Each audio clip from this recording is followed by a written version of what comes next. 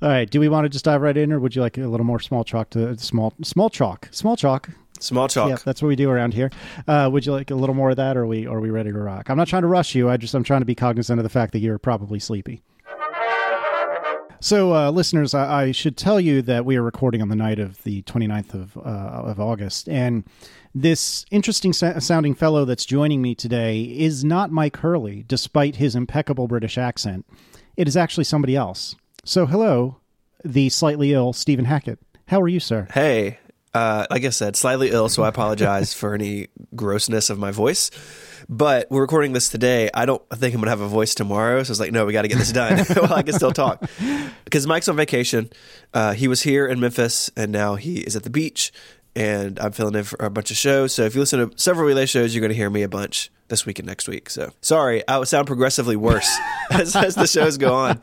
By the time download comes around on Thursday, I'm just going to be like scratching things out to Jason on Skype. Or like Morse code, right? To do. Yeah. I don't know when you're planning on releasing this. Typically we release Sunday. We didn't talk about this before the show. Yes. Oh, okay. Sunday. So it may Sunday. be that by the time you hear this, you will have sounded as though you've gotten sick again, because over the course of the next few days, I'm hoping you'll get maybe a little bit worse, but I'm mostly hoping you'll get better.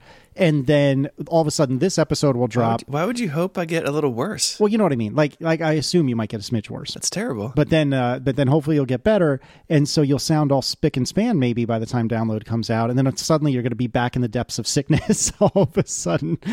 Well, I think listeners know that there's a time shift with this show. I think they've got it. You've been doing it for 3 years. Happy birthday. Congratulations on 3 years of Analog. Oh, yeah. I didn't even think of it that way, but I guess you're right. Yeah.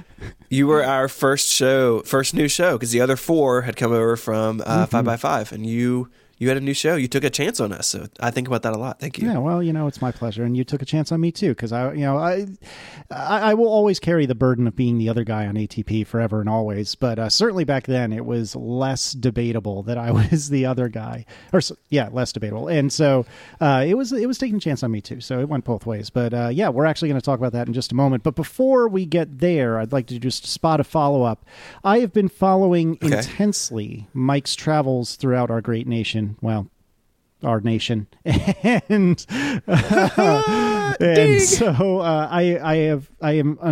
I'm really sad to inform the listeners that as we record this show, Mike has not yet consumed John's of Bleecker Street pizza. And that is my favorite pizza joint in the entire world. It is in New York. It is somewhat close to Chinatown, or maybe a little Italy. Well, those are next to each other. Somewhere downtown in Manhattan. I forget exactly where. It's off Bleecker. Go figure, before I get a bunch of emails. Anyway, the point is he hasn't had it yet. And he keeps telling me, no, it's going to happen. It's going to happen. It's going to happen. So I'm going on faith that Mike will not let me down, but it hasn't happened yet, listeners, or at least not as we've recorded this. So make sure you keep him honest. And if you casually decide to tweet just the pizza emoji to Mike, I will know, and you will know what you're saying. I'm going to do it. I'm going to do it right now. Do it right now. Like, I'm on the Mac, so emoji is terrible. But at least you can multitask, am I right? Hey-o! Okay, I sent him the pizza emoji. This is like what you guys do to Federico, and I always feel bad about, but most of the time I usually participate in, despite feeling bad about it. Yeah, so the send things to people on Twitter, I think, really started on the prompt where, maybe it wasn't the prompt, I don't know. Some show Matt Alexander and I were on with Mike, and I asked people to tweet at Mike what they liked on their hot dogs. Now, please don't do this now, because he's already suffered that wrath. But it was like hundreds of tweets of people like, I like mustard, I like ketchup, I like relish. The sickos in the audience like mayonnaise on their hot dogs. Freak shows. Yeah, that ain't right. But yeah. What do you like on the hot dog? I know this is blasphemous. I understand, listeners, that this is blasphemous, but we have a decent hot dog joint very close to us. Don't be creepy. And they would tell you that the correct answer is either several things at once or mustard. That being said, I kind of like ketchup on my hot dog. I'm sorry. I know. Well, so usually I'll get 2 hot dogs. If I go to lunch at this place, I'll get 2 hot dogs. One of which, chili, cheese, onion, and the other, just ketchup. Ooh. I'm a mustard plus relish. Mustard I can't get relish behind relish. I don't know what it is. It's not my thing, not my jam. That's fine. It's fine. I used to. It's America. I used to feel that way about coleslaw too. That I used to hate really dislike coleslaw. I've come around on coleslaw, but I have not yet come around on relish. That's fine. You're evolving as a human. You'll get there. This reminds me, speaking of coleslaw, that we're already getting right off track, so this is going well. Yeah. It occurs to me that it disappoints me, and we're actually going to talk about this later. It disappoints me that I haven't been able to visit you in Memphis as yet. And it's funny because the closest tips of Tennessee and Virginia, they either touch or they're like extremely close to each other. I don't know that area of Virginia well at all, despite having gone to school in that neck of the woods. Tennessee does touch Virginia, doesn't it? Quietly Googling the U.S. map. No, Kentucky. I'm sorry. Yes, you do. Yeah, there's a little overlap there by Knoxville. Yeah, exactly. So Virginia and Tennessee are not that far away. However, Memphis is at the extreme furthest corner of Tennessee from where I am. I am 10 minutes from Mississippi and 15 minutes from Arkansas, like way down in the corner. And Tennessee is a super long state. I mean, it takes 8 hours to drive across Tennessee. Yeah. So anyway, I bring this up because at a glance, until I looked this up, and it was years ago now, but until I looked this up, I assumed you and I were like maybe 4 or 5 hours tops from each other. And oh no, it's like an 8 to 10 hour drive. And obviously that really means most likely a flight. But I am now getting on a tangent of my tangent of my tangent. So to pop one of the tangents. I'm searching it. So it's 13 hours via I-40. Oof. 12 hours if you take I-81 north, which I've never done, and a 3-hour flight from Memphis to Richmond for $366. I'm not going to buy this on the show. Oh, you should. It is here, See, we'll sort of kickstart the pro move is to buy the Richmond to Memphis flight in my name, and I would probably feel guilty enough that I would actually figure out a way to take that flight. But anyway, I bring all this up because if you remember 30 minutes ago, we were talking about coleslaw, and one of the things that I've heard about Memphis, and I've heard very many good things about Memphis, is that you seem to think you know how to do barbecue, and I would love to try that. Yeah, I think people like it. It's all pork here. I don't eat pork, so I don't get to partake of it. But I know people like it. So Mike likes it. Now, is that a new thing, the not eating pork? Because I know your diet has changed kind of considerably in the last couple of years. Yeah, last couple of years. So it's fine. It's fine. We should talk about these topics. There's a bunch of topics in the document. Oh yeah, we're recording a podcast. Who knew? A Google Doc. Mm-hmm. Look at this. There's text in here with bullets. So I don't know how this normally works, but a couple of days ago I was like, Casey, please outline the show for me. And you did. So thank you for doing that. Yeah, no problem. Left to my own devices, it would be like a few words. Like the entire show notes for this show in terms of the document. So it's, the thing that we look at, it would probably be like 15 words. But Mike has browbeat me into having a basic outline for the show. Yeah, it's good. So I basically just played as though I was recording with Mike, but Mike didn't have the time to do the notes. So instead of being a total diva like I usually am, I actually had to try. And we put some topics in so we can dig right in. And you had talked about this a few minutes ago, but we should talk about it some more. Relay is 3 years old. Is that right? 3 years? 3 years. That's as of a couple weeks ago. That is absolutely bananas. How did that become a thing? Not Relay. I mean, how did you how is it 3 years? That's crazy. I was like, we've shared that story before. Yeah, I don't know, man. Like it's 3 years of that. It's 2 years of me being independent. Coming up on 3 years of Mike being independent. It's really hard to believe. I mean, we're having fun and that makes time fly, I guess. But yeah, I don't know. Mike and I were talking the other day. We've known each other since 2010. And so we are approaching a time where we've been doing Relay longer than like half the time we've known each other. Right? Relay still feels very new to me, but that's really not the case anymore. Mm-hmm. Yeah, it's like when I think about how long it's been since I've been in high school or college, or what portion of my life that I've known Aaron. And I know you and Mary have known each other pretty much since you were newborn. But for Aaron and me, we met after college, or I was out of college, she was still in college, and so having been together 12 years, like we're not that far away from having spent more of our lives together than apart. And I think you and Mary are probably comfortably in that already, right? This year, actually. Okay. So yeah, it's just nuts how time moves on, and it's I don't really think about Relay as new, but I don't think of it as 3 years old either. But it's I'm just glad we can still do it, and that we're enjoying success, and it's been a great 3 years, and there's a lot more to come. Yeah, this is going to be a little bit of a meandering story, but I promise it's got a point. I was talking to somebody once, and it was somebody who knew, in a professional level, knew the CEO of one of America's biggest companies. And so I'd asked that person, hey, and let's call the CEO Bob. And so I'd asked this person, hey, you've gotten to know Bob, right? Well, yeah, as much as, I can in my position. Was Bob a nice guy? Oh, no. Bob is a jerk. And so I was like, oh, that's too bad. And this person said, well, if you think about it, you don't get to be the CEO of like a major organization or major company like this one without being a bit of a jerk. And I thought about that, and I've thought about that a lot.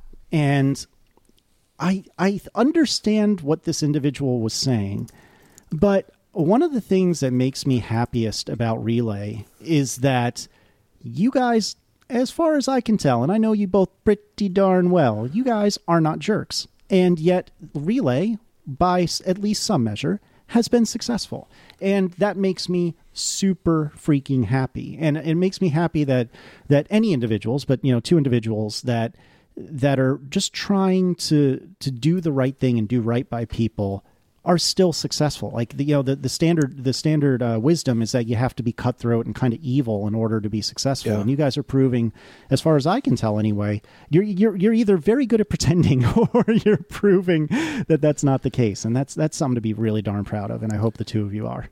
Oh, well, thanks, man. That means a lot. I mean, we decided really early on that if there's ever a situation that we had to decide between, like financial situation where we had to decide between making us whole and making one of our hosts whole, the host was going to be made whole, right? That Relay only exists because all these amazing people show up every week and make shows and publish them on our website, right? Like it's so fundamental to, who Mike and I are, but to the company's well-being, for us to treat people fairly and just to be transparent.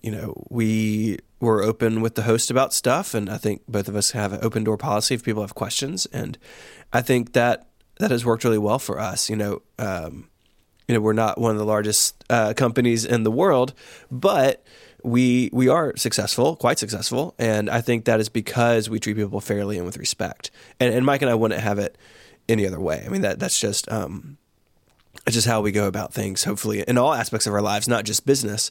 But yeah, that means a lot. And I think that it pays off in these relationships we have with hosts, and that we've had a few people leave over time, but nothing real dramatic has ever happened. Like, people may want like behind the scenes gossip, and there just isn't any, because people just get along and we hang out in Slack and we do our shows. And I think that it has a real family vibe to it. And hopefully I think that comes across in the shows. I hope it does.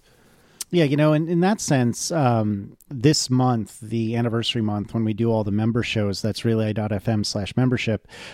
When we do all these shows, it seems to have been maybe deliberate, maybe happenstantial, that there's a lot of crossover between shows. And I love that that's where we've kind of fallen, because you guys never said to us like, oh, you really need to do crossovers or anything like that. I think at most you might have said, hey, if you want, you can do a crossover. That's not considered stiffing anyone, but you certainly don't have to.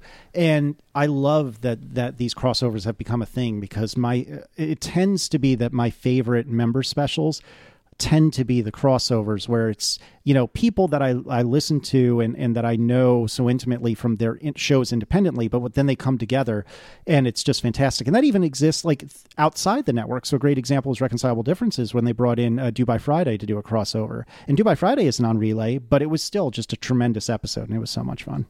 It was good. And this, we're really trying not to do a membership pitch, but I enjoy those too, and I think it's because people just want to work with each other, right? Like it is, it's an opportunity to work with people you don't normally work with. So like I recorded a member episode of Presentable with Jeff Veen this morning, and I've talked to Jeff, we've known him for a couple years, but it's the first time I've done a show with him, and it was delightful. I was like, it gives everybody the opportunity to do something new, and I think that's fun. Yeah, it's super cool. So coming back to the things we actually plan to talk about. Yes. This is an obvious question, but I can't help but ask, and this is the Feelings Show, so I feel like it's a reasonable place to ask it.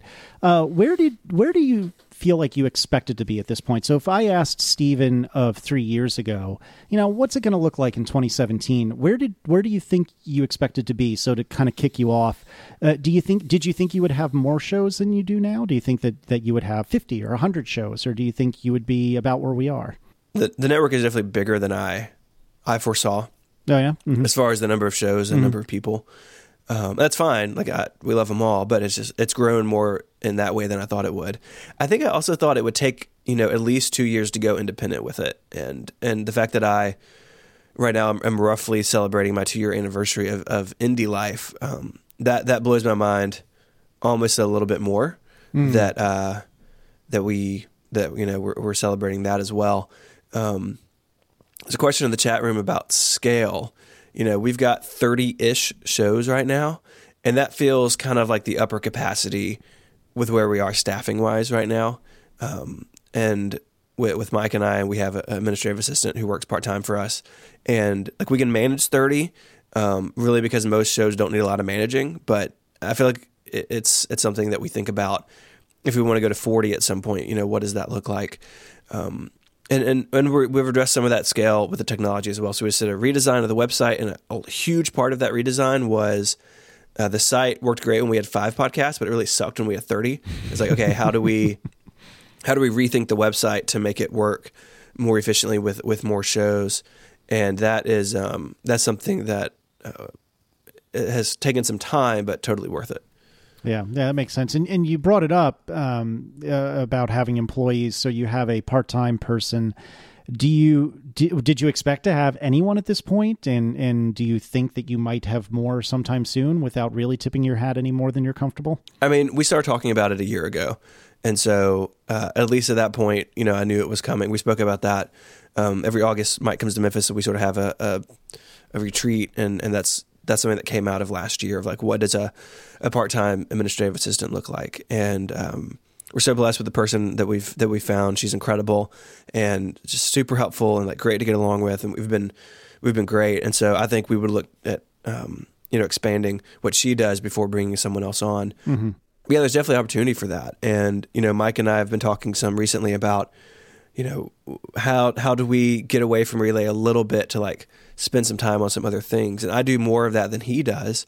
And so that's something we're kind of thinking about now of if things are a little more self-sufficient, what does it look like if I only work 50 hours a week instead of 60? And it's not quite that bad anymore, but it was for a long time. And so we're kind of thinking more succinctly this year about not only work-life balance, but work-side project balance. Because Mike has stuff he wants to do, and I've got stuff that I already do that I want to expand and do more of, but I need to do that in a way that's responsible because Relay is my first concern when it comes to work.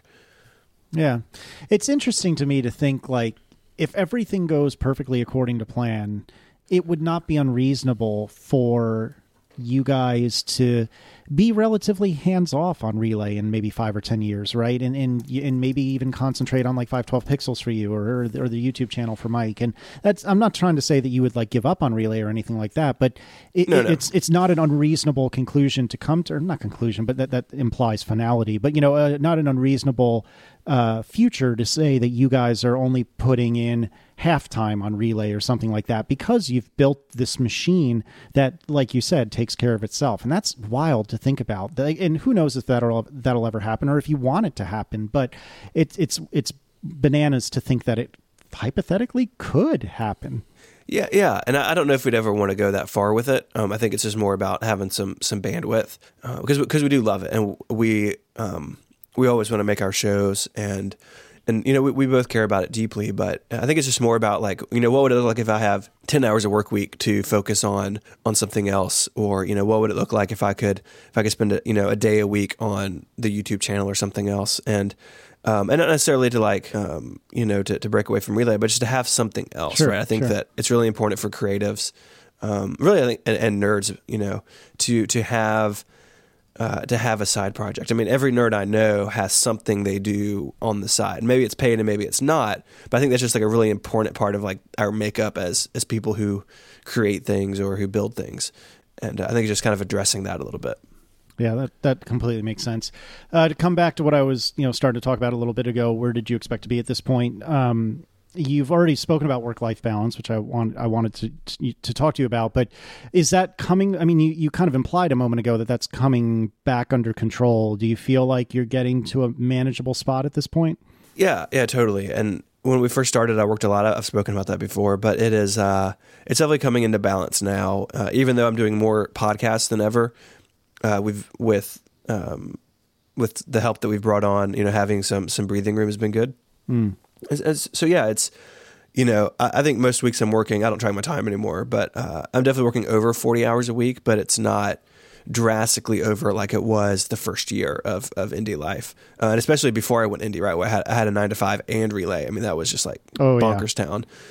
So it is coming into line. Like this summer, I took basically every other Friday off just to have like a family trip day or like go do something with the kids for a few hours. And because they were out of school, and now that they're back in school, I'm sort of getting used to the rhythm of like a normal work week again, which has been really good. And all of a sudden I have all this more time because I'm working, all Fridays again, but I was trying to be more aware of that this year.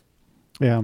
Do you plan on having any larger vacations? I know that it's unfair to characterize this month of Mike's in August as a vacation because, as an example, he spent a week with you, and we'll talk more about that in a minute. But do you plan on having any longer vacations, either just the two of you guys or all of you guys? And by that, I mean you and Mary, not you and Mike. Yeah. So I travel with Mike every couple of months. But yeah. So we did that last year. It really wasn't in the cards this year for a couple of reasons, but we did like a bunch of like day stuff with the kids out of town. And next year, we'll go to London together for the wedding and hopefully do some stuff outside of that as well. It's just tricky with 3 kids. And like, we've totally buried the lead here. We're going to talk about your baby later on in the show. So if you're like, come on, talk about the baby, we will get there. Casey put the outline together. I can't control this. No, this is true. I did put that toward the end, so that you can blame me on that one. Yeah, so it's a tease. So Mary and I will go to London, whenever next year that is. I'm trying to protect operational security. Right. Is it even in London? Who knows? Yeah. No one knows. Well, I mean, wherever the wedding is. Yeah, wherever it may be. When or wherever the wedding is in space-time, we'll be there. The rumor I heard, and I probably shouldn't share this on the podcast, but the rumor I heard is that it's probably going to be in Wembley, probably on New Year's Eve. So just keep that in mind. Yeah, Matt Alexander's doing a good job of planning all of that. Yeah, very much so. It is very tacky in American society to talk money. So I'm going to ask you just qualitatively, not quantitatively, if things are going okay. Like dig out my tax return. Yeah, right. Can you go down to the penny and tell me how much you earned last year? No, but things are going okay financially? Yeah, totally are. And I mean, I still work really hard, but a lot of that pressure has been taken off now. We're making good money and paying the bills, and so yeah, that's been really good. And the way Relay's structured, say that something crazy were to happen to the podcast market, which I don't think it will, but if it were, we would see that coming in our ad sales. So it's not like we're ever going to wake up one day and we stop making money. Right. The way we sell in advance and everything. So yeah, Relay is definitely financially stable. It's growing. We're bigger this year than we were last year. And yeah, that's all I can ask of it. That's super awesome. So tell me about, to the best that you can, because obviously there are some state secrets, but what are the priorities for Relay for this upcoming year? I mean, I know that a common theme I've heard when I've asked you or Mike about this, both privately and publicly, is, working on diversity. And I'm not saying that is done by any means, but, and I know that you guys it's not done. And I know you guys have a strong eye toward that, but just again, to kind of cue this off, or kick this off, diversity is obviously still a priority, but are there any others that you can share publicly that are interesting, that are Relay priorities, not necessarily Stephen priorities? Yeah, diversity is always the top of the list. If you look at our people page on the website, it is not where we want it to be. It's getting there. We're making progress, but there's a lot of progress left to be made. This is something we always think about, bringing on new shows and new hosts. That is always something that is in the conversation, if you will. Mm-hmm. Past that, I would say really there's not necessarily a new goal for 2018. I think it is very much a continuation of what we've done in 2017, and by that I mean, not 2017 has had slower addition of new podcasts than 2016 did. That will continue to be the case. We're not looking at adding 10 or 20 shows next year. Actually, for the first time in a long time, we don't have anything active in the pipeline, which feels a little weird, but kind of nice. And so I think it's about just continuing to fine tune the machinery of Relay. One thing we're looking at that's really squarely on my plate is we got the redesign done on the website. People might not know this. We have a custom CMS that runs Relay.fm. We're going to spend some time in the next year of updating some of that and making it easier to use for some users. There's a list of things that people host want out of it, and we're going to start checking those off. And it's really kind of getting the CMS itself, our sort of technology stack, where we want it a little bit more. Some of that happened with the redesign. Most of it was back-end stuff. But that's going to be a priority for me of kind of getting the CMS in the shape that we want it and sort of have it thinking about the CMS more as a product. Not that we would sell it or license it necessarily, but just treating it more like an asset than it is. And that's something that I'm going to spend a fair amount of time on in the next year. Yeah, I think that makes perfect sense. I was talking with a friend of mine earlier today about some local companies, one of which has this just absolutely ancient stack that has been around for like 20 years, and it's ridiculous. And it's one of those things where I don't think they intended by any means to come up with this completely ancient set of systems that runs their entire business. But nevertheless, this is where they are because they just didn't keep a constant eye on it. So I think that makes absolutely perfect sense for you guys to keep paying attention to it, keep iterating, keep making it better, and I agree with you. Even if you never ever license it or anything like that, just treating it like a product, I think, is extremely, extremely wise. For so long, we just sort of just updated as we needed it to be updated, and different shows and different hosts have requested different things. It's been under development, but it's going to be a real sort of like unified focus for next year. And I'm excited about that. We work with a great developer, work with a great designer, and it's going to be fun. And the web redesign was a lot of fun. It was a ton of work. We worked on it 9 months from like day one to launching it, but it's something that was totally worth it. Yeah, I completely understand, and it does look great. What are your priorities for this year? A minute ago, I said I don't want to know about Steven's priorities. Now I do. What are your priorities for next year? What if I tell you after I read an ad? I think that is a smart move. This is why you're the professional. Mm-hmm. That's right. This episode of Analog is brought to you by Squarespace. Enter the offer code FEELS, which is the best offer code of any show. Enter the offer code FEELS at checkout for 10% off your first purchase. Make your next move with Squarespace. They let you easily create a website for your next idea with a unique domain, award-winning templates, and much more. Maybe you want to create an online store or a portfolio for your photography, or maybe you want a blog. You want to be the next Casey Liss and blog all day. Squarespace is the all-in-one platform that lets you do that. There's nothing to install. You don't have to worry about server patches and what version of PHP you're running. No upgrades are needed. You don't have to worry about any of that stuff. They simply have it covered. They have award-winning 24/7 customer support if you need help. They let you quickly and easily go in and grab a unique domain name, and all those templates are beautifully designed, and they're all responsive. They work great from an iPhone all the way up to a big iMac. We use Squarespace at Relay for our online store and blog. There's a link in the show notes to a blog post that we posted with Squarespace, and it makes it super easy to manage all that. I don't have to worry about running an e-commerce platform. Squarespace just handles it all. Their plans start at just $12 a month, but you, friend, you can start a trial with no credit card required by going to squarespace.com. And when you decide to sign up, use the offer code FEELS at checkout to get 10% off your first purchase and to show your support of this show, Analog. We thank Squarespace for their support of this show and Relay FM. Squarespace, make your next move, make your next website. So my goals for 2018, I think like Relay, I think they're pretty in line with 2017. We talked a little bit about wanting to do more side stuff. For me, that is, it's pushing into my YouTube channel a little bit more. I've been publishing a video about once every 5 or 6 weeks. I want to increase that in 2018 to maybe every 2 to 3 weeks. I want to branch that channel out a little bit from just Apple history, which is where it started, which is no surprise to anyone who knows me, but into more sort of general tech and like general Apple stuff. And spend a little more time there. And honestly, I just want to spend some time some time off this year. You talked about vacation and stuff, and I didn't get to do much of that this year. And just having some downtime with the family, with the kids, is something that I'm working toward in 2018. Yeah, I think that sounds excellent and makes a lot of sense.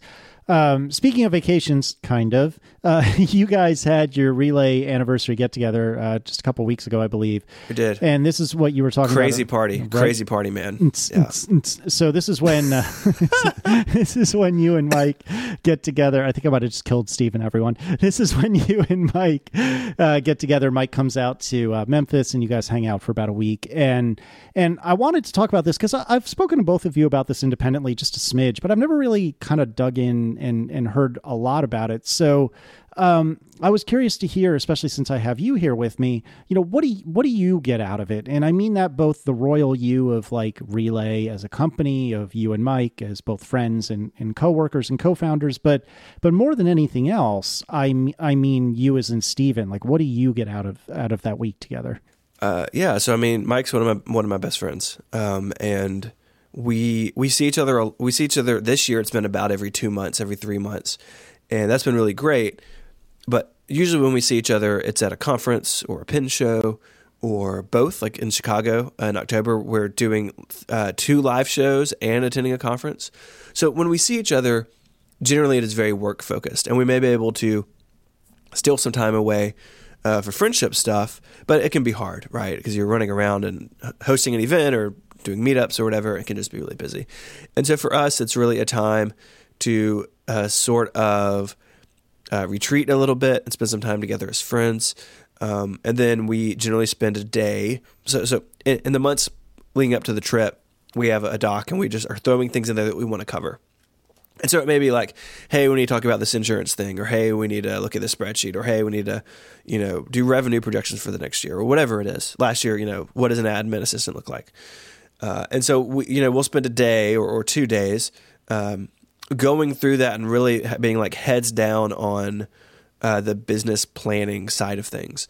And we could do that over Skype or FaceTime or whatever, but it's just really nice to do it together. And it's something that we really value. And a lot of good stuff has come out of these retreats over the years, and it's something that I think we'll always do. Yeah, I think that makes a lot of sense. So is there anything specific that you get out of it other than just having time with your friend, which I don't mean to downplay, like that's important, yeah. But is there anything else that you feel like you get that's very specific to that week? I think that's definitely the biggest thing. We'll usually do a meetup in Memphis, so I get to, see some Memphis nerds and stuff. Yeah. But mm-hmm. We went to a mini golf place and drove go-karts and stuff I'm this year. So jealous. I hand on heart. Like 15 people showed up. It was awesome. Hand on heart, I really kicked around. I know I've said this like 15 times, but I really did get to the point of like looking at flights and kicking around the idea of just showing up to that, which would have been amazing. And it would have been possibly worth it just to see Mike drive not an automobile, but a car-like thing, because he wasn't very good. Yeah. If you recall, listeners, Mike has never really had a reason to have a driving license, or driver's license as we would call it. So I can't imagine he's been behind the wheel of go-karts or anything else like that very often. Yeah. So I'm sure it was hilarious to watch. Yeah, he was at the back of the pack. So I'll just leave it at that. No, it was a lot of fun. And so it's just a fun week because it is a mix of, work and hanging out. And this year, we did it in my studio. And so, I put a second desk out here, which I've been using for video shoots, but it's also Mike's desk when he's here, which is fun. So look over there now. It's covered in boxes, but it'll be clean again later. So you would say, you had said a minute ago, it's like a day or two of like really, really heads down work, and then the rest of it is mostly hanging out. I mean, obviously this isn't like, it's super specific, but just vaguely it's a couple of days of work, a couple of days of play.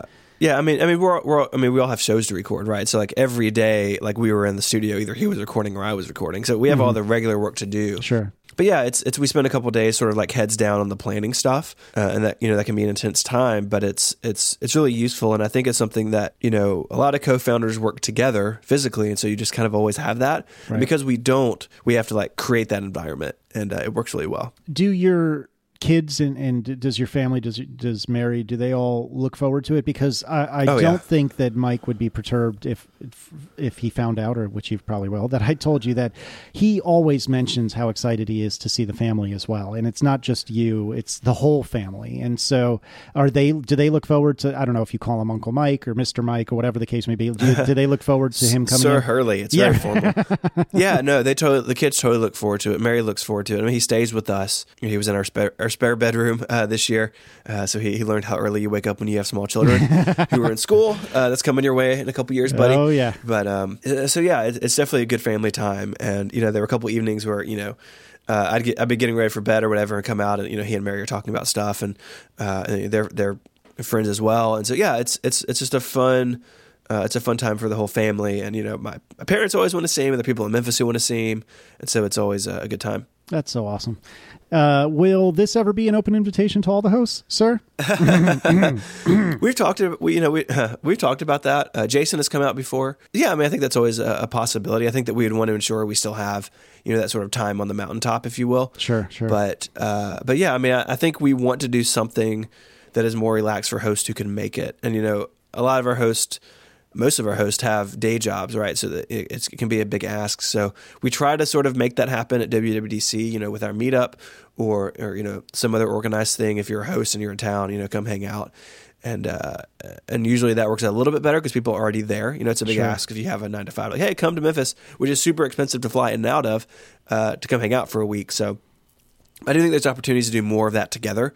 And I think hopefully we can figure some of that out in the next year. Well, just for the record, if Relay stumbles upon, unbelievable riches, perhaps because everyone listening signs up to be a member at relay.fm/membership, if you would like to fund my trip to Memphis, I will suffer through and I will show up. So just let me know now. You're always welcome, Casey. Mm-hmm. I think you've made this joke numerous times in the past, but since you haven't made it yet tonight, I'll steal it from you. Really, the right answer is I just need to put myself into a FedEx box. And surely I will just end up there by happenstance, if no other reason. It's way cheaper to ship yourself in a box. That has downsides, right? So there's an XKCD comic. We'll put it in the show notes. Online package tracking, and it's still in Memphis. Refresh, still in Memphis. And so when the iPhones come out here in a couple weeks, mine will be in Memphis on hold for 4 days or something before it actually ships. So it's like I can go to the airport and get it. It's not far from my house, but it's just sitting there waiting for me. Oh God, that must be so infuriating. It is. It's a real thing. Since since this is a show of tangents, I will now enter one as well. One of the things that's super frustrating for me when I receive a brand new iPhone, and this is the firstest world problem, but one of the things that's frustrating is I'll see the thing, and I'll a lot of my friends will get like shipping notices, or they'll get tracking numbers, and eventually like their phones will start moving. And I'm making this up, but let's say it's on like a Wednesday, right? And my phone, I have heard nothing, and then like the day before or something like that, I'll finally get the tracking number, and it'll be still sitting in China on like the Thursday. It's supposed to arrive at my desk on Friday. It's like Thursday, and it's still in China. And granted, they're way ahead of us, if I'm not mistaken, because of the dateline and time zones and whatnot. But it just creeps me out that this thing's coming from the other side of the world, and it's the day before, and it hasn't moved yet. And yet every time, knock on wood, every time it does show up. But I bring this up to say that's infuriating, knowing it's across the planet from me the day before it's supposed to show up. I can't imagine how infuriating it is to know it's 10, 15, 20, 30 minutes away from you for days. Yeah, just hanging out, waiting. There are upsides, though, Oh, sometimes Amazon stuff shows up like same day, and it shouldn't. But yeah, there's pros and cons. But yeah, new iPhones, man, it's coming so soon. Are you gonna upgrade? We're talking about tech for a minute. Are you gonna buy a new phone? Yeah. So I have somehow angled my way into both giving myself and getting permission from Aaron to do annual upgrades for the last couple of years. And so I don't remember when this started. I think it was so I got a 6S when I theoretically shouldn't have, and I'm using a 7 now, because I used to be on a 2-year cycle like most of America before then. And so so this year I plan to do it again. I will probably pay for it in the figurative sense when I explain to Aaron that the iPhone 8 Pro or whatever they're going to call it is $1,500 or something like that. But gonna be expensive. Oh, it's gonna hurt. But the thing of it is that some of our mutual friends buy laptops on a monthly basis. Hi, Marco. And some of us don't really buy laptops or computers ever. And then some of us buy old ones on a weekly basis. Hi, Steven. But for me, I mean, I don't feel like I spend extravagantly on tech stuff. I do when I do buy something, I'll do it all the way. But I mean, I bought the iMac at the beginning of 2016. I bought the MacBook Adorable a few months ago after WWDC, and that's really it. So I don't feel like I'm that egregious or aggressive about it. And this is my one vice that I allow myself, so to speak, I allow myself to get an iPhone every year. I assume you're going for the iPhone 8 Plus. You're gonna skip the iPhone 8 Pro and go for the iPhone 8 Plus. I think there's only gonna be one size of the Pro. Yeah, I think you're right. If the rumors have it, so I would do that because I would rather have new hotness. But we'll see. We're gonna spend way too much money, but we can help pay for those thanks to our sponsors. We can. And this episode is brought to you by Linode. Linode helps you get a server set up in seconds with fast and powerful hosting. Their tools are easy to understand and let you choose your resources and Linux distro, giving you the power and flexibility that you need for your application. Linode plans start as $5 a month for a Linux server with 1 gig of RAM in their Linode cloud. Linode has over 400,000 customers who are all serviced by their friendly 24/7 support team. You can email them, call them, or even chat them over IRC if you're old like Casey. And if you need help, they're there for you. Their control panel is beautifully designed with a focus on ease and simplicity. It allows you to deploy, boot, resize, and clone in just a few clicks. And they have comprehensive guides and support documentation to teach you everything you need to know for setting up and managing your virtual servers. So if you're like me and don't necessarily want to talk to support, they have really good documentation. They feature 2-factor authentication to keep your account safe. You can create snapshot images of your disk volumes to keep your data safe with backup and replication. Linode is the full package for your server infrastructure needs. They have the power you require as well as the infrastructure and assistance you want. Linode has fantastic pricing options available. Like I said, you can get a server with 1 gig of RAM for just $5 a month, or you can max it out, go all the way to 16 gigs of RAM for just $60 a month. And across the board, Linode are offering twice the amount of RAM you'll get elsewhere. As a listener of this show, if you sign up at linode.com/analog, you'll not only be supporting us, but you'll get $20 towards any Linode plan. And with a 7-day money-back guarantee, there's nothing to lose. So go to linode.com/analog to learn more, sign up, and take advantage of that $20 credit, or use the promo code analog2017 at checkout. Thank you so much to Linode for their support of this show and Relay FM. So I think we've waited long enough, and I think we should give the listeners what they want. We should talk about the family. So tell me, how's Josiah? Good. The kids are all good. School is back, so that's our focus right now, which is good. He's doing really well. So for listeners who don't know, we'll put a link in the show notes to episode 5. I believe that's right. Yeah. 4. It was an early episode 5. Of Analog. Where we talked about it and his... It is 5. His background and history. We won't get all into it here, but he's doing really well. Like I said, it's back to school season, so the older two are in school. Our youngest, Jude, is just a couple weeks older than Declan, so he's still running around the house destroying things all day. But it's nice to have the routine of the school year back, but I miss him during the day too. Yeah, I can totally understand that. Quick aside, if you happen to be a new listener to the show and you haven't heard episode 5 of this very program, I would not say it's the happiest podcast episode I've ever done, but no. Without any snark or hyperbole, it may be the podcast episode that I am most proud of across any show I've ever recorded ever. And oh man, it was extremely therapeutic and cathartic and terrible to record, if that makes any sense at all. But it is worth your time to listen to. And if you haven't heard it, listener, I do recommend it. But it's one of those things where you kind of have to be in the right headspace. So make sure you're going to be okay with with having something intense to listen to. But if you are, it's heavy duty. It is certainly heavy duty. But if you are, it's a really great episode. How is it having Josiah and Allison in the same grade? Because they are, right? Yeah, they're both in the same grade. So the school we're at, is public school. It's pretty big, and so they are. They have different teachers. They're in like different parts of the building, even so that they see each other at lunch and stuff. Mm-hmm. And interact a little bit, but they have their own sort of lives at school, separate from each other, which is good. They spend a lot of time together. It's good to have some identity apart from your siblings. It is kind of nice because we only have to worry about like one set of events. So like, okay, it's like second grade dance night or whatever. We don't have to then go do first grade dance night the next week or something. So sure. we sort of get to consolidate some stuff because they're in the same grade, which is it's a life hack really to have your kids in the same grade. Yeah, I can imagine. How far apart are they though in terms of age? Almost 2 years. I mean, so Josiah is back a grade, but I think 2 years ish. Okay, so it would have worked out. I blacked out there for like 4 years. So yeah, geez, why? So it seems like they would have been about a grade apart because of their respective birthdays. I got you. Okay. Yeah, they're close together. All right, and what's going on with my boy Jude? And I say he's my boy only because, like you said earlier, he and Declan are roughly the same age. So just a couple weeks apart. Yeah, what's new in his world? Probably the same stuff that's new in Declan's world. Like I said, destroying things, deciding that he doesn't want to nap anymore, and being terrible on those days. Oh no! Yeah, we've avoided that so far.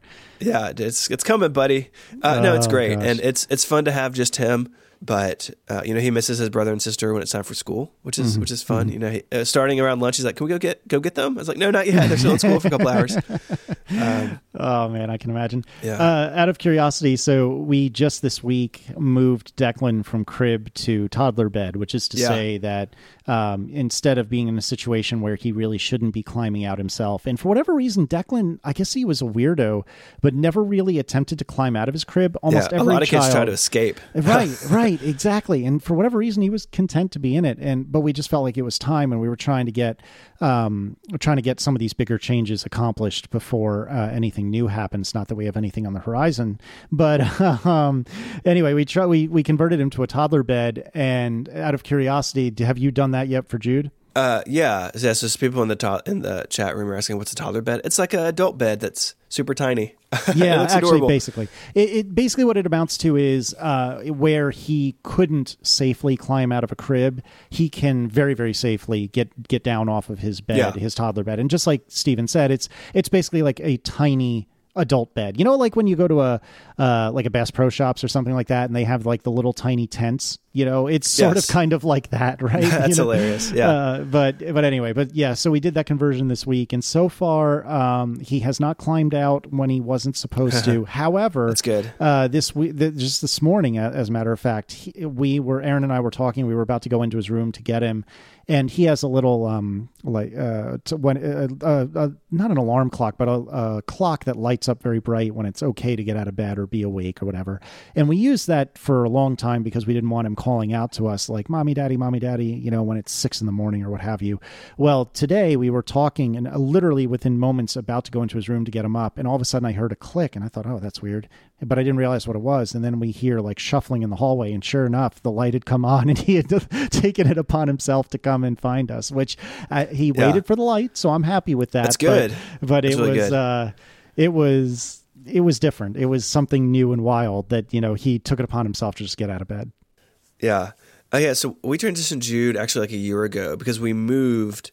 Okay. Neither of us want to. They were like the crib was in like 1,000 pieces. Sure. And the toddler bed was in one piece. Like, we'll just set this up in his room for a couple of nights and then build the crib tomorrow or whatever. And he did really well with it, so we just did him early. Most kids can't do it that early, I think. Yeah. But he also has older siblings too, which makes everything happen quicker, from what I gather. Yeah, and he shares a room with Allison, so he's he knows what the deal is. Yeah, that makes sense. Is he still using a pacifier? Did he ever use a pacifier? He never did. So, we dodged that bullet, thankfully. Yeah, Declan's really good about it in general, so he never really has it when he's awake, but it is definitely still a sleepy time crutch. And I think that's next on the list, is to get rid of that. So the three big priorities we had remaining, like in the near term, were toddler bed, which we've mostly checked off, Passy, which we haven't even started yet, and he's pretty much potty trained during the day, but we haven't touched either nap or sleep or nighttime sleep potty training yet. And that really scares me, because I don't know what we're going to do about that. Yeah, you're going to have some bad nights, but it's fine. He'll get the hang of it. Yeah. Is Jude already all done on that too? Mostly. Man, good for you guys. Mostly. Yeah, you'll learn, this is our segue, that when your second shows up, they do things much faster, I think, is a rule of thumb. Maybe because you already have other kids, so you're ready to do it, or they see, oh, my brother doesn't do this. Why would I do it? Sure. To open this, my deepest congratulations thank to you and Aaron. There's a blog post. So you don't know what we're talking about. There's a blog post in the show notes. Casey and Aaron are expecting a second child. You posted this August 17th, 2017. And Mike's first words to me after, look at this, was, no, you get to do the analog. Yeah, that was not deliberate. And actually, Aaron and I, hand on heart, Aaron and I spoke about this.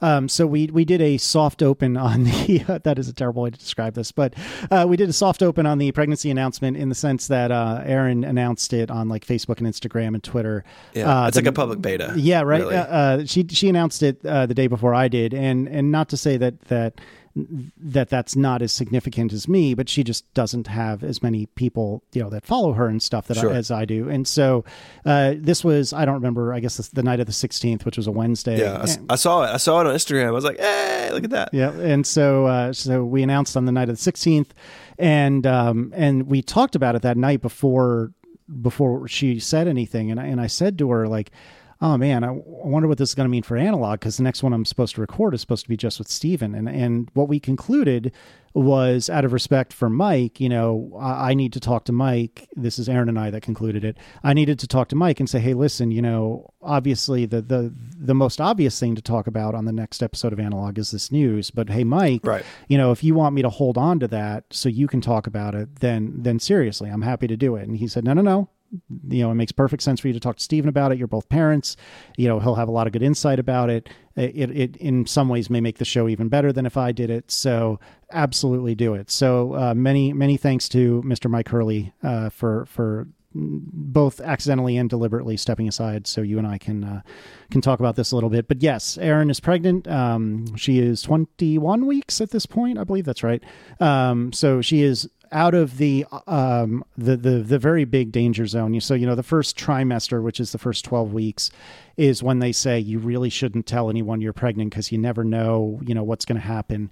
After 12 weeks, you're still not 100% out of the woodwork, but it's better. And at about 20, you're never really out of the woodwork until the baby's born, but at about 20, the risk seems, and I'm not a doctor by any means, but the risk seems to go down quite a bit, in that usually if you hit 20 weeks, usually it's reasonably clear sailing until birth, in which case that's everything, all bets are off and everything goes out the window. But, I definitely understand the wanting to wait. We had a miscarriage after we told our parents and some other people, including the kids. No. And it was brutal. Oh no! So I definitely understand that. I think that's wise. But anyway, so let's get into this a little bit. So looking through your blog post on your site here, you guys went through similar circumstances as last time. Yeah, it was funny because when Declan was born, so sort of very briefly recap, Aaron and I went on our baby moon, which if you've not heard of that, it's kind of the colloquialism for kind of a honeymoon before you have your first kid, right? So usually couples will go on some sort of big trip right before they start getting serious about trying to have a kid. And so we went on our baby moon in 2010, and coincidentally we went to London, but this was before I knew Mike. And we went to London and Paris, and we didn't have Declan until 2014 because it took us that long to finally conceive. And we tried for a couple of years, just us. We tried, various increasing levels of active involvement. At first it was just, do what couples do and hope the timing works out. And then it was, do what couples do, but maybe start taking ovulation prediction kits. And then it was, do what couples do, but maybe start tracking Erin's basal body temperature. And then eventually, she looked at me and said, no, I think we need help. I think we need to talk to a professional and talk to a doctor. And so we did that. This is all Declan. And so we did that, and we had 9 months of fertility help, coincidentally. And then finally we were able to conceive Declan. We did not have to do in vitro fertilization, which we are extremely thankful for, only because it is an extraordinary burden, both financially, but more importantly, especially on the woman, because she would need to go, like Erin in this hypothetical, would need to get shots sometimes daily, sometimes, almost daily. There's the procedure in order to harvest eggs, from what I understand, is extremely terrible. No part of that is fun. And if you know a woman in your life that has ever even tried IVF, I don't know how to verbalize how brave that woman is. And I mean, okay, the couple too, but particularly the woman. Right. That is absolutely tremendous and terrifying. And I can't imagine what it would be like. And we were very lucky to avoid that, but we still needed quite a bit of help. And so after Declan was born, everyone was, all our family and friends and whatnot were extremely pleased. But after a little while, both sides of the family started being like, so how about number 2? And, that's not a bad thing, right? They're trying to be encouraging and enthusiastic, and none of that is bad. But, from friends and family and acquaintances, even, you would always hear like, oh, well, now that you've had the one, then it'll be great. You've blown out whatever issues you might have. It'll be easy peasy. Because that's how medicine works. Exactly. Yeah. I remember that. I'm skimming for it. But I remember in your post about Declan, you talk about, people asking you or friends saying they're going to have a baby, and how it was just like getting stabbed. Like, the pain that absolutely. people would inflict unknowingly, right? Like, this is not to blame anyone ever. Yeah. But, people just don't know. People get excited and don't think it through.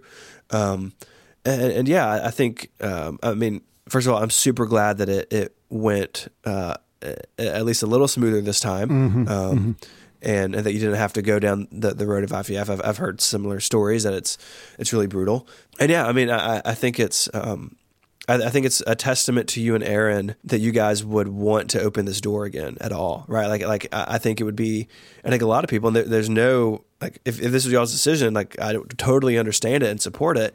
But you said, you know what, that was really rough, and we have our family, and this is just going to be the size of our family. We don't want to revisit that ground. And so, hats off to y'all for being willing to take that on again and face it again, because I'm not sure. I'm not sure that I would want to. I think a lot of people don't. So I think y'all are really brave for kind of getting back into that world.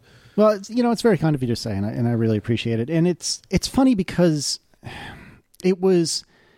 And this was kind of the conceit of my blog post. I don't know how well it came across, but the thing with trying this time, and what ended up happening was we went through the same procedures we did with Declan, but it took considerably less time. It was only 2 or 3 months that it took, as opposed to the 9 it took for Declan. But the thing with it this time was, in many ways, it was just as terrible, because you still feel kind of defective.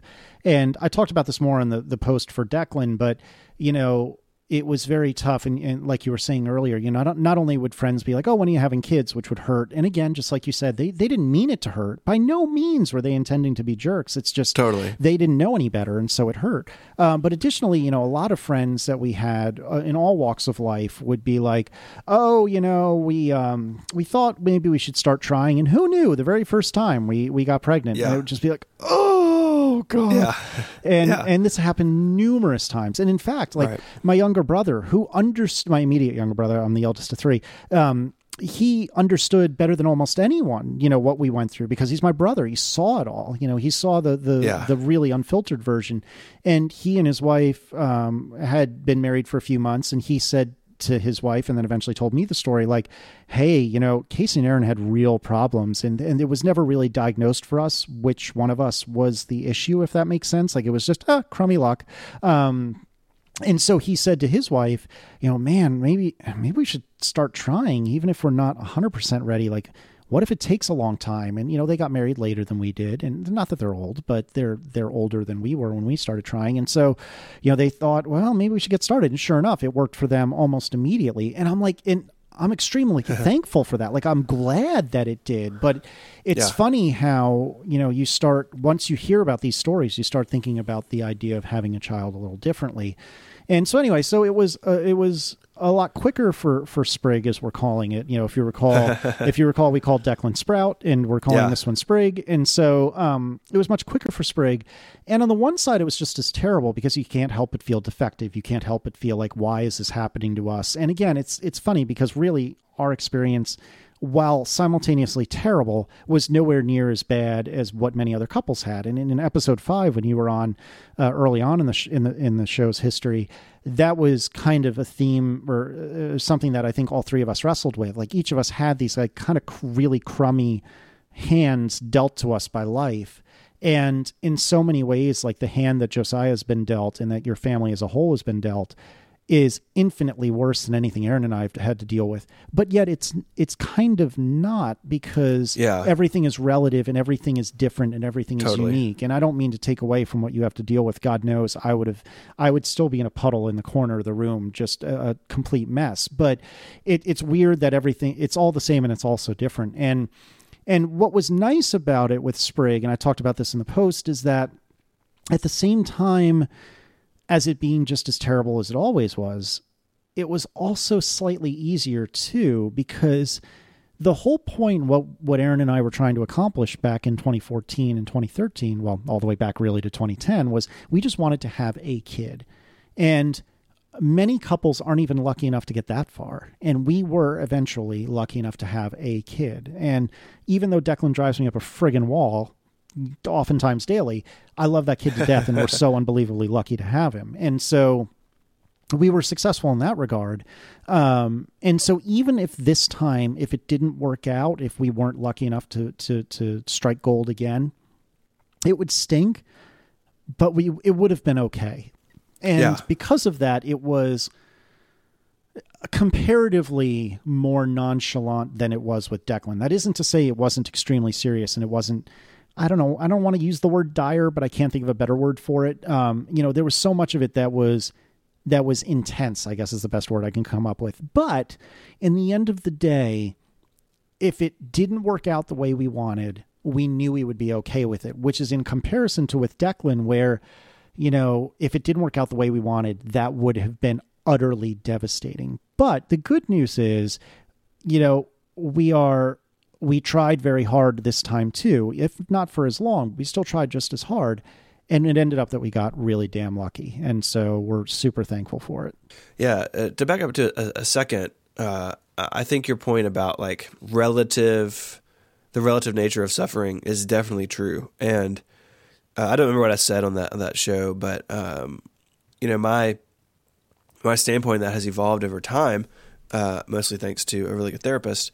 But there was a time in my life that, like, if you would come to me talking about this, I'd be like, well, it's not a cancer diagnosis in a baby, so, screw off. And that's completely, like, inhumane of me. Yeah. But yeah, I mean, every family, every person, there's some talk in the chat room too, like, every family, every person has their brick, whatever it is. And some people's may be more dramatic than others, but everyone carries that brick. And I think that your approach of it, of like, hey, you know what, like, it really sucks, and like the honesty you have about that is really healthy, because if you're not having those conversations with yourself or with your significant other, then it's going to come out anyways, but it's going to kind of come out all at once, and it's going to be a dumpster fire. Like, I know this firsthand, and so I think you all being like honest with each other and with yourselves about going into this the second time around, it's probably like the healthiest way you could go about it.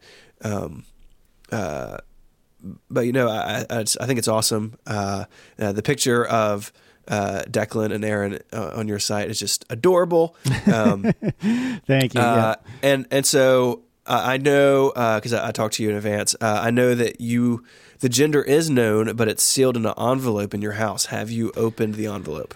No, we haven't yet. And, you know, we do it on the show. Look at Aaron. Do it. Let me wire up a second mic for Aaron. Yeah, I should get to sit next to you. It'll be fine. Yeah, it'll be great. Come on. You know, it's funny because for Declan, we found out, and Aaron and I are both super type A. We're planners. Yeah. We want to know. That's what really surprises me about this. Like, Mary wanted to not know, and I was like, no, we have to know. Like, we have to know if we need girls' clothes now, or if we get with the third. You know, we have a boy and a girl. We're probably going to have one of those again. Like, we can get rid of half the stuff in our attic. Like, we must find out. And she's like, no, we have everything for both, so we'll just be set either way. I'm like, no, you don't understand. Like, I want to clean out the attic, and so it was stressful for us. But I'm surprised y'all haven't looked. Did you end up for any of them or all of them? Well, we knew all of them. Okay. You know, the thing of it is that. So I didn't at first want to find out for Declan, and then Erin started hinting to me that she wanted to find out.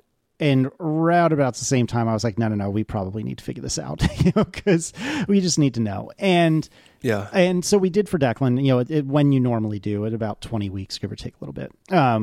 And for this one, I don't know. I'm going to tell you what I think, and then when Erin hears the episode, she'll correct me, and I'll have some follow up in a few weeks. But to me, I feel like I'm pushing harder to not find out, and the reason I feel that way is that in some ways this is.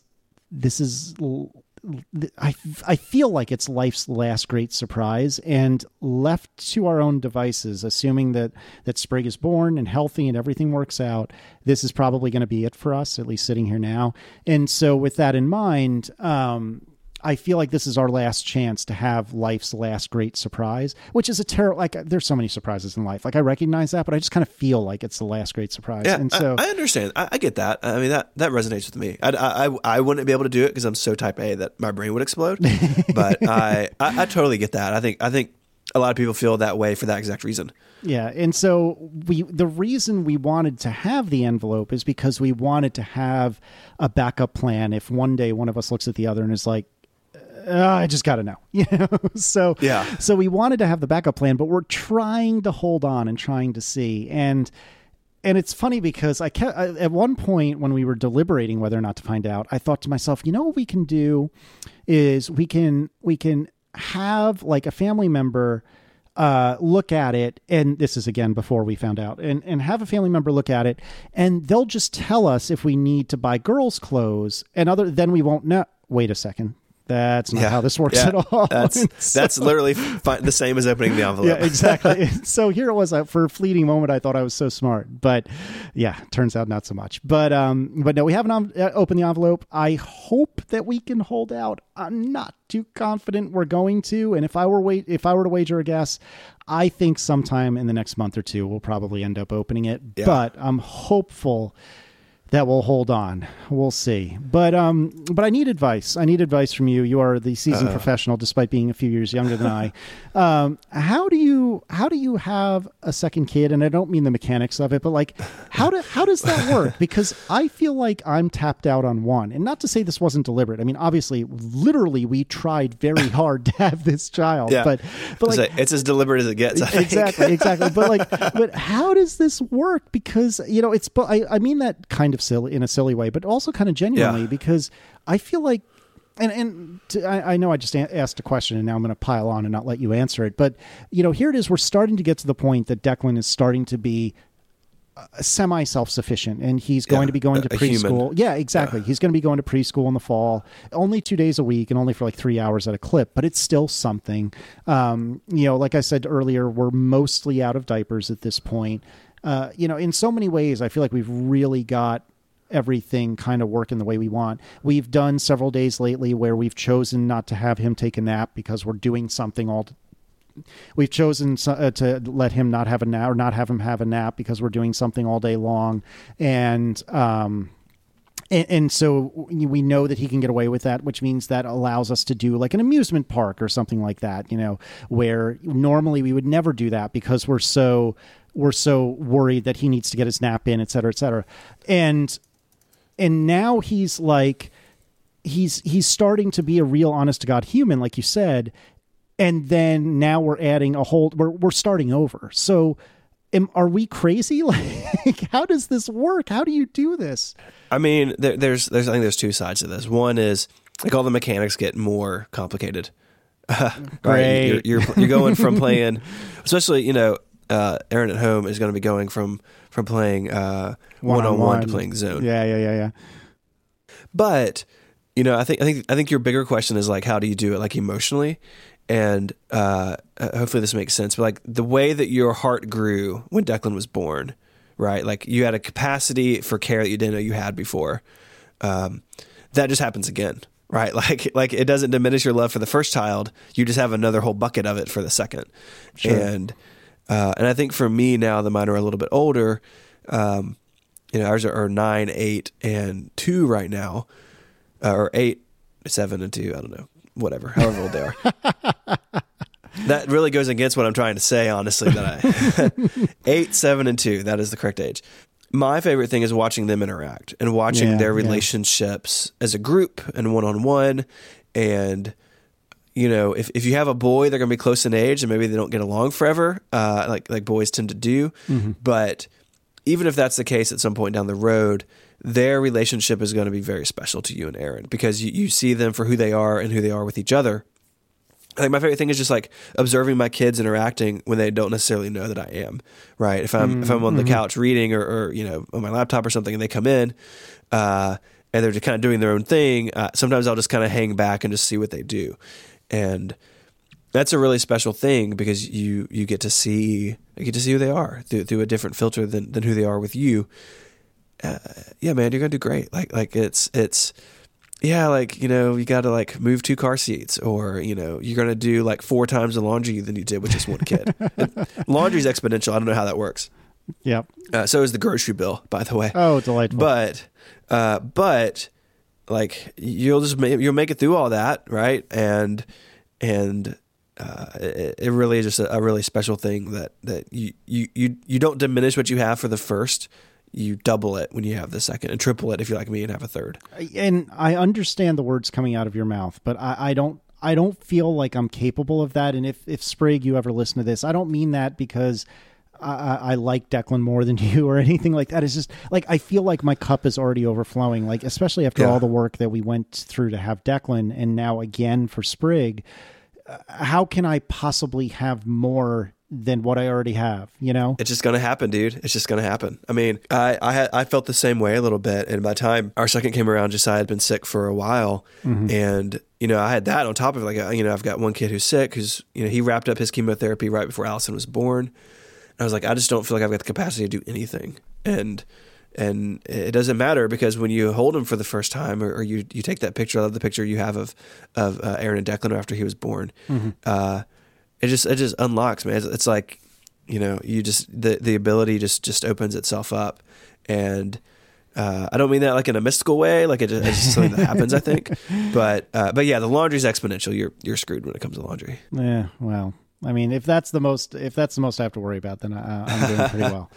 I don't know. The thing of it is we're super excited. We're still kind of scared. I mean, it's so funny because everything feels the same as it did before, and yet at the same time it feels so very different, right? Because you have had the experience of having done it. And it's funny because before Declan was born, I don't remember if I ever stated this on a show or not. I probably did, but I was very worried about not being my own parent and mimicking my parents because although my parents were not perfect by any means, I feel like I liked the way I was raised, and I felt like they did right by me most of the time. And so I was so scared before Declan that I would fail him by trying to be my parents and not being myself. I almost said my own parent, but you know what I mean? Like not that makes sense. Not being my own man and my own, not acting as a dad in the way only I can. And now, similarly, like Declan is not perfect and he has his foibles, but at the same time, I feel like he's a pretty good, pretty chill kid. And because I only have one and I haven't seen with my own eyes that every kid is different and and the same inputs don't cause the same outputs. Nevertheless, like, even though I recognize that in my brain, my heart is worried that I'm going to do the exact same thing with Sprig as we did with Declan. And that would be doing a disservice to Sprig, because Sprig is not Declan and they are not the same person. And so I'm scared. I'm excited. I'm thankful. I'm petrified. It's so many emotions all rolled into one. Yeah. I mean, the fact that you're worrying about this shows that you're on the right track, right? If you were to stroll in and like, yeah, it's going to be easy, like, that's not the right way to go about this. Yeah. Because each kid is different. And, you know, with our three, they're very similar in a lot of ways, but they're also different from each other. And like you said, the same inputs don't equal the same output. And it's just so interesting to see, like, the combinations of Mary and I in them. And you know, if like Allison and I are very similar. She's probably the most similar to me, more than the boys. And, you know, we connect in a different way than I do with the boys. And part of that's probably just the gender difference between her and her brothers too. But yeah, you see what resonates in their personality with you. And it's a lot of fun. It's just fun to, like you've learned with Declan, to see them grow from this like potato that you have to feed every 2 hours to a human being, right? I said that jokingly earlier, but I kind of meant it. Like, no, I'm with you. And not in a bad way, right? Like, babies are adorable, whatever. But like Jude and Declan's age, like, you know, coming up on 3 is really fun because their personality comes out more than it has, and they're talking more, and they're mobile, and you kind of see who they're going to be more than you do when they're younger. And so you get to relive that all over again, which is a huge blessing. Yeah, and I'm super excited about that. And to build on what you were saying about Jude and Declan, you know, I can't speak for what you've done with Jude, but over winter and especially over the summer, we've brought Declan to Romp and Roll, which is kind of like a kids, like a gymnasium sort of thing. Yeah, and get some social time in. Yeah, exactly. And so we do this with him, but over winter and over summer, they have camp. And so for like the Christmas break, they did a couple of sessions of camp. And for summer, you know, they offer camp almost pretty much every week. And for the camps, we bring him and we drop him off, and then we disappear, and it's just him. And the first couple of times he went to camp, both in December and then especially in the summer, it was striking to me that for the first time in his life at 2.5 and now almost 3, he was having experiences without any representative of Casey and Aaron there with him. And by that, I mean, no grandparents were with him. No siblings were with him. It was just Declan. And so, you know, today he went to Romp and Roll camp. And so, you know, we when he got home, or when I got home really from work, I talked to him about, like, what did you do at Romp and Roll camp? And he could be fabricating lies, and I wouldn't be none the wiser, because no, you know, it's not like Aaron was there with him to corroborate, you know, what he was saying. It's just, he is having his own experiences. Like, again, I understand what you were saying perfectly when you said, oh, they're finally human, because he is now having experiences that are unique to him that I will never have. And that's weird, because for the first 2-ish years of his life, every experience he had, either Aaron or me, or maybe one of our parents or siblings was there with him. And it's crazy. It's flabbergasting to me that now he is doing things without me. And I mean, obviously that's going to happen, but when you're there all the time for 2 years, it's striking, or at least it was for me, it's striking that now he is becoming his own person. Yep. That's what they do, man. That's what they do. Yeah, they also grow up and get bigger, and that's really weird. Eat more. Make more dirty laundry. Talk back. Yeah. Disobey. Yeah. Come on, kids. Oh, man. So any final tips as the seasoned parent of the two of us? What do I need to do? Y'all are going to be great. Man, I hope so. You guys got this. I appreciate it. Well, Stephen Hackett, thank you so much for stepping in for our mutual friend and doing a killer job of imitating him. Next time, I'd appreciate if you work on your British accent, but, you know, for this time, since you're sick, I'll give you a bye. I would settle for being able to breathe easily, but so thanks for having me. If people want to find show notes this week, you can do that on the website, relay.fm/analog/114. That's a crazy number. I know, right? You can get in touch with Casey and Mike there. There's an email link You can send Casey a fax if you want to. I think lots of options there. No, man, thanks for having me. I was super pumped to get to do this episode with you. And again, just deepest congratulations. Well, thank you so much. And for the regular listeners, we are returning to the Firefly Viewing Club next episode. And if my records are correct, the next episode is number 9, which is entitled Ariel. So that is going to return next episode when Mike is back with us. Until then, Stephen Hackett, thank you so much. You bet. Thank you.